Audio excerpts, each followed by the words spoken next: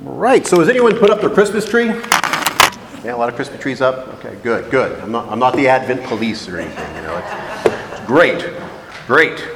So, if you do have up your Christmas tree up, does it have a Christmas ornament or two in the form of an axe or a winnowing fork?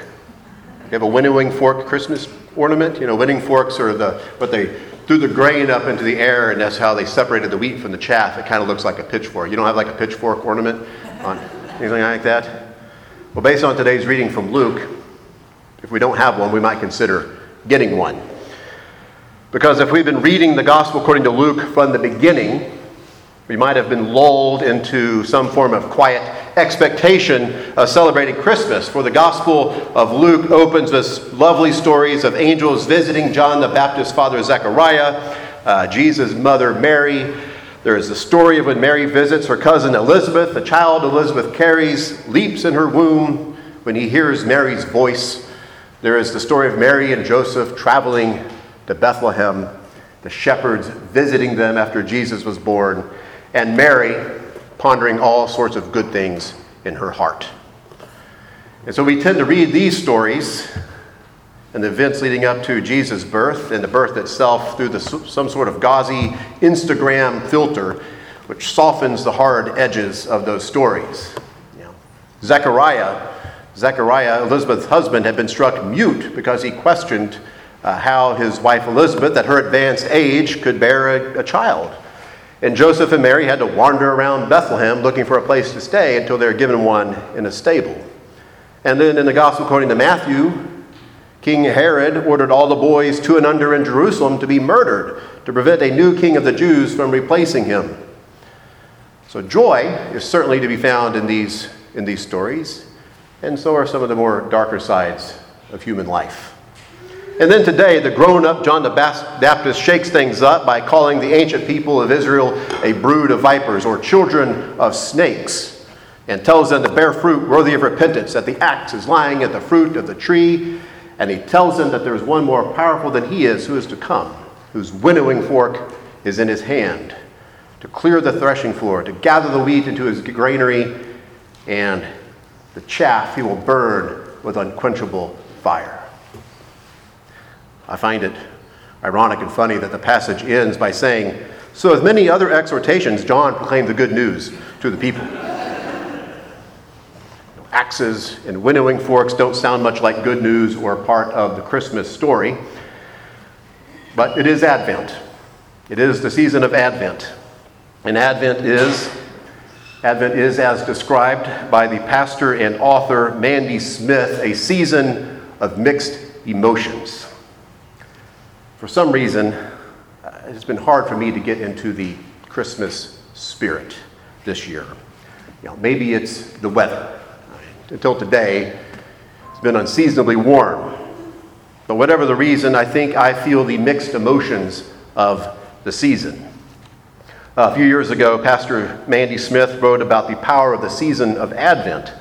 Smith is not an Anglican. She is the lead pastor of University Christian Church in Cincinnati, Ohio. And she said that it was only when her church started using the lectionary readings for Advent that she began to understand the power of the season of Advent. Before that, she said that she would often feel guilty that she didn't always feel happy. And she would ask herself, if Jesus has redeemed all things, why is my heart heavy? You may be wondering that as well. Why is my heart heavy at this time of year? And it's a good question. If Jesus has indeed redeemed all things, why aren't things better? Well, Mandy Smith said that what she learned from Advent is that Advent gives us permission to have hope and longing all at once, to celebrate what was once long awaited and then given, and what continues to be long awaited. Remember, during these 4 weeks or so of Advent, we are looking forward to celebrating something that occurred in the past, the birth of the Son of God, who in his life and ministry made the kingdom of God present. And we are, during this season of Advent, looking forward to his return at some unspecified time in the future to complete that work of the kingdom. And this season gives us permission to have hope and longing. Our hope and longing are based on what has already been given in the birth of Jesus, and we long for him to come to one day complete that work. And Pastor Smith, says that this is an awkward place to be in. Sort of this in-between time is an awkward place to be in, which makes me think of that it was that kind of place that the crowds asked John the Baptist, well, what then should we do? What then should we do in this in-between time of longing, of hope and longing? Well, Smith she says that, and this is kind of a long quote, but bear with me. She says that when we're able to exist in this space, we're able to be present with one another.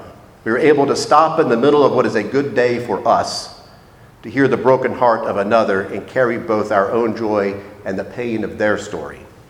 We're able to see famine and war in the news and say, although I can't even imagine it, I grieve for their grief. We're able to hear the perspectives of others and say, although it is not my story, I can make room for your story. We're able to gather around a Christmas dinner table or communion table and say, your words make me angry, and I love you.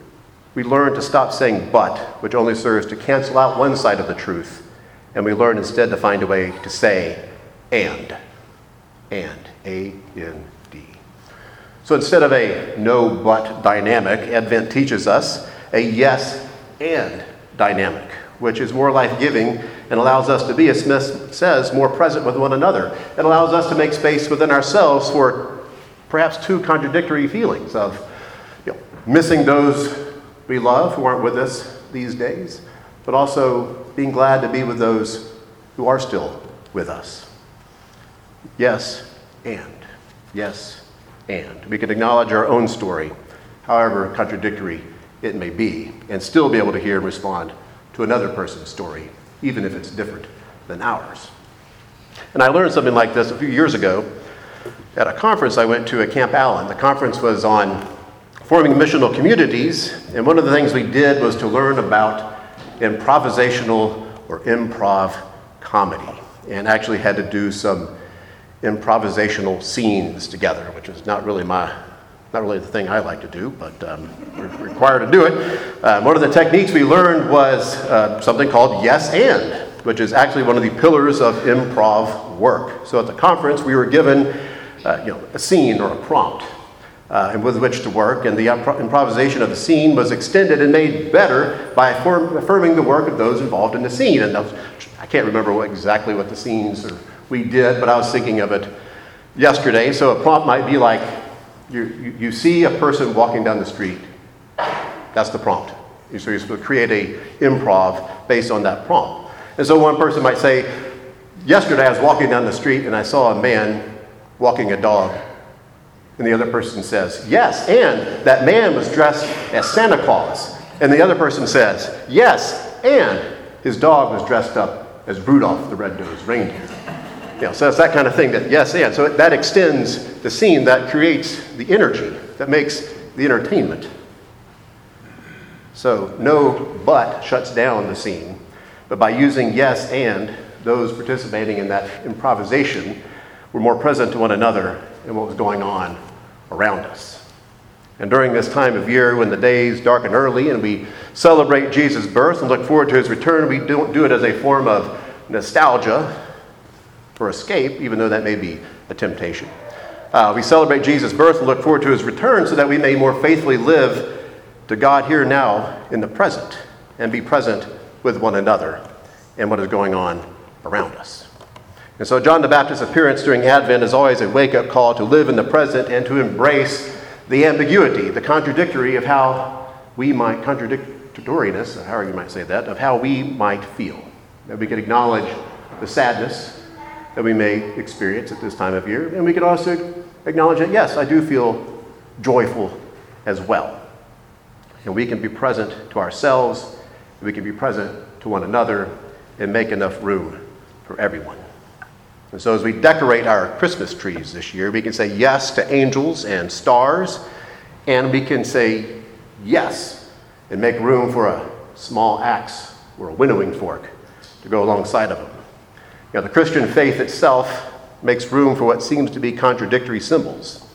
Our faith involves a cross, an instrument of death, And it includes an empty tomb, a symbol of life. And so cross, empty tomb, death, life, yes, and.